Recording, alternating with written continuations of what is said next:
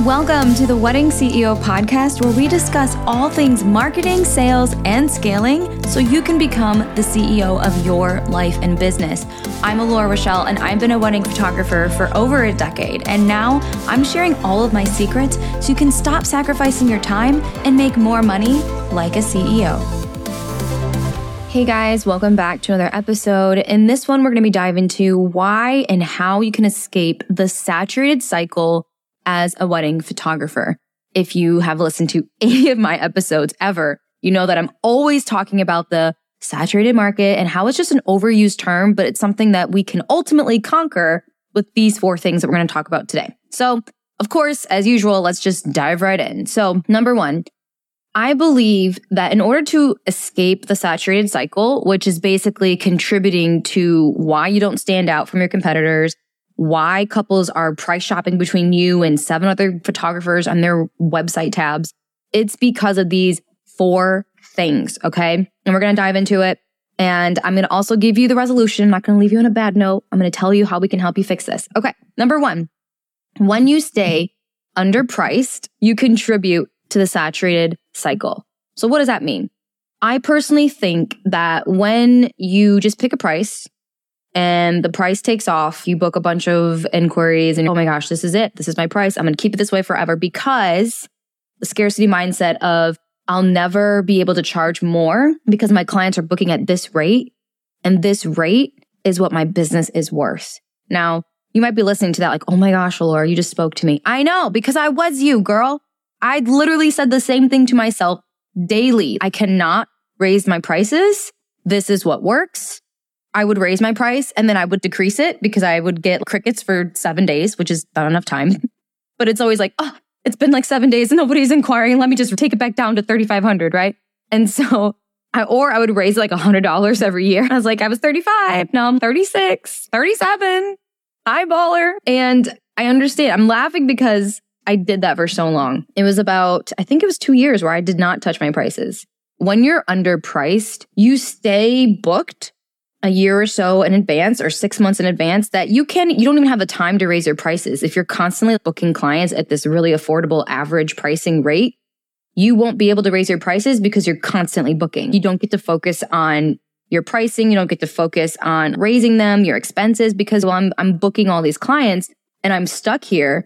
And then by the time you want to raise your prices, somebody's booking the following year, right? And so you just kind of stay stuck in this very slow price raising schedule. And then you wonder why it feels like you have a pretty good business. Well, people are booking me, so that makes me feel good. All of this always tailors into mindset, but I digress. This makes me feel good. I'm a great photographer. I keep getting inquiries. I keep getting referrals. I'm just going to keep this pricing because this is what's working, and I don't want to break my business. I don't want to stop the inquiries. I need the money. I get it. I do. But this is how you contribute to the saturated cycle, because eventually new photographers will emerge and they will either price like you or price above you and then take more of the dream luxury, mid-luxury clients. And you'll be like, well, why are they booking and I'm not? Because you have consistently stayed the same. And couples know when you don't believe in your business. And I feel like I need to dedicate a whole episode to that. So let me write this down. But you need to believe in your business. Everybody can smell the lack of confidence. Number 1, your eyes are looking everywhere. Or when you talk about pricing, you stutter. And you're like, I could take off $500 if that makes you feel better. And it's just like, whoa. Then why am I paying high ticket if I can get this at a discount? My first inclination is like, if I can get something at a discount, I'm hyper fixated on the discount and I will not be paying full price. Let me know if you are the same. But if there's a discount at like Sephora, there's a discount at a favorite place you like to shop, anything, I'm hyper fixated on this price. I'm either getting this price or cheaper. The value has gone down for me because now I know I can get it at an affordable price. Mind blown. I know. So the second thing is when you copy another photographer's brand, you contribute to the saturated cycle. I said it. I did. I know. And I have a whole episode dedicated to trend chasing and why it's the worst thing you could do in your wedding photography business. And I'm saying that with the radio voice so that it sticks. Stop copying your competitors. Stop looking at what's working on Instagram and completely doing the exact same thing as them. Is that something you want to do? Ask yourself. Honestly, ask yourself, do I really want to create images like this? Is this even me? I understand there's a personal brand and I understand there's a business brand, and those things can be separate. Like necessarily you can be like, well, my business isn't like me, but I do like shooting this. I feel like as a photographer, and I don't know if this applies to any other industry, but I was a wedding photographer for 12 years. And so I knew the biggest part of me was my business. The biggest part of me was my brand. All of my brand personality attributes, me liking lavender lattes, me loving interior design, me loving ramen, which I think back in the day, I was obsessed with pizza. I still am. Personally, I love wood fire pizza. Wood fire pizza, my first love. Give me a mushroom pizza with this creamy Parmesan. Yes. Okay. But I don't talk about that as much, because I probably eat ramen way more than I eat pizza. But you can build a brand on those things. I'm more referring to the way that your clients see you. I know in the past, editorial wasn't as much in style as it is now. And I've been doing editorial for a while. I don't remember anybody doing editorial. And I was terrified because it was mixing something that didn't belong with each other. It's kind of like High School Musical. It's kind of like High School Musical, where they were like, you have to be a jock, you have to be a nerd, and you have to be a popular person. You can't mix them. And that's how I felt about my photography style. I cannot mix luxury with documentary. That's not possible. They don't belong together, but I wanted it so bad. And for my wedding, my photographer didn't pose me at all because she was strictly documentary, but I wanted the posing, but I also wanted the moments. And so I became exactly what it is that I wanted. So if I ever copied another photographer's brand, which I have, to be fair, the fine art, I tried it and I felt like my images were so flat. I felt my couples had no personality, no differentiation, no life to them. And I did not like my work. That's how you really know. It could be unintentional because you're on Instagram, you're on Pinterest, you're constantly influenced by information and knowledge. And sometimes you got to step back and be inspired by other things. If you were a bride, or if you are going to be a bride, or you know what you really would want for your dream wedding, what style is that? Okay? Because that is ultimately you, like your wants, your needs, your desires. And crazy thing is, there is a dream client looking for the same style that you want to create. And it might not make sense. And it might be terrifying to put it out because you're like, nobody's doing this. For a while, messy film shots, nobody was doing that. Because like, well, I have to get the must-have photos. I have to get very clear and straight and symmetrical. John Dolan blew that theory right out the water. And I mean, he shot a political wedding. I think was it Joe Biden's granddaughter with his style. And he did not care. He did Gwyneth Paltrow and she was like, just show up. Don't pose me. I already done that all my life on the red carpet. Just come, capture moments. You have no idea. If you just be yourself, you could literally create something so beautiful. Okay, I'm off my pedestal. That one took a minute. So the third thing is when you post your couple's photos and just caption it, vibes, or wow, what a vibe. Oh, love this. They're amazing. You're contributing to the saturated cycle. I'm sorry, but we're doing a live training on this actually right before our launch for the Wedding CEO. And it's called Converting Content in 30 Minutes.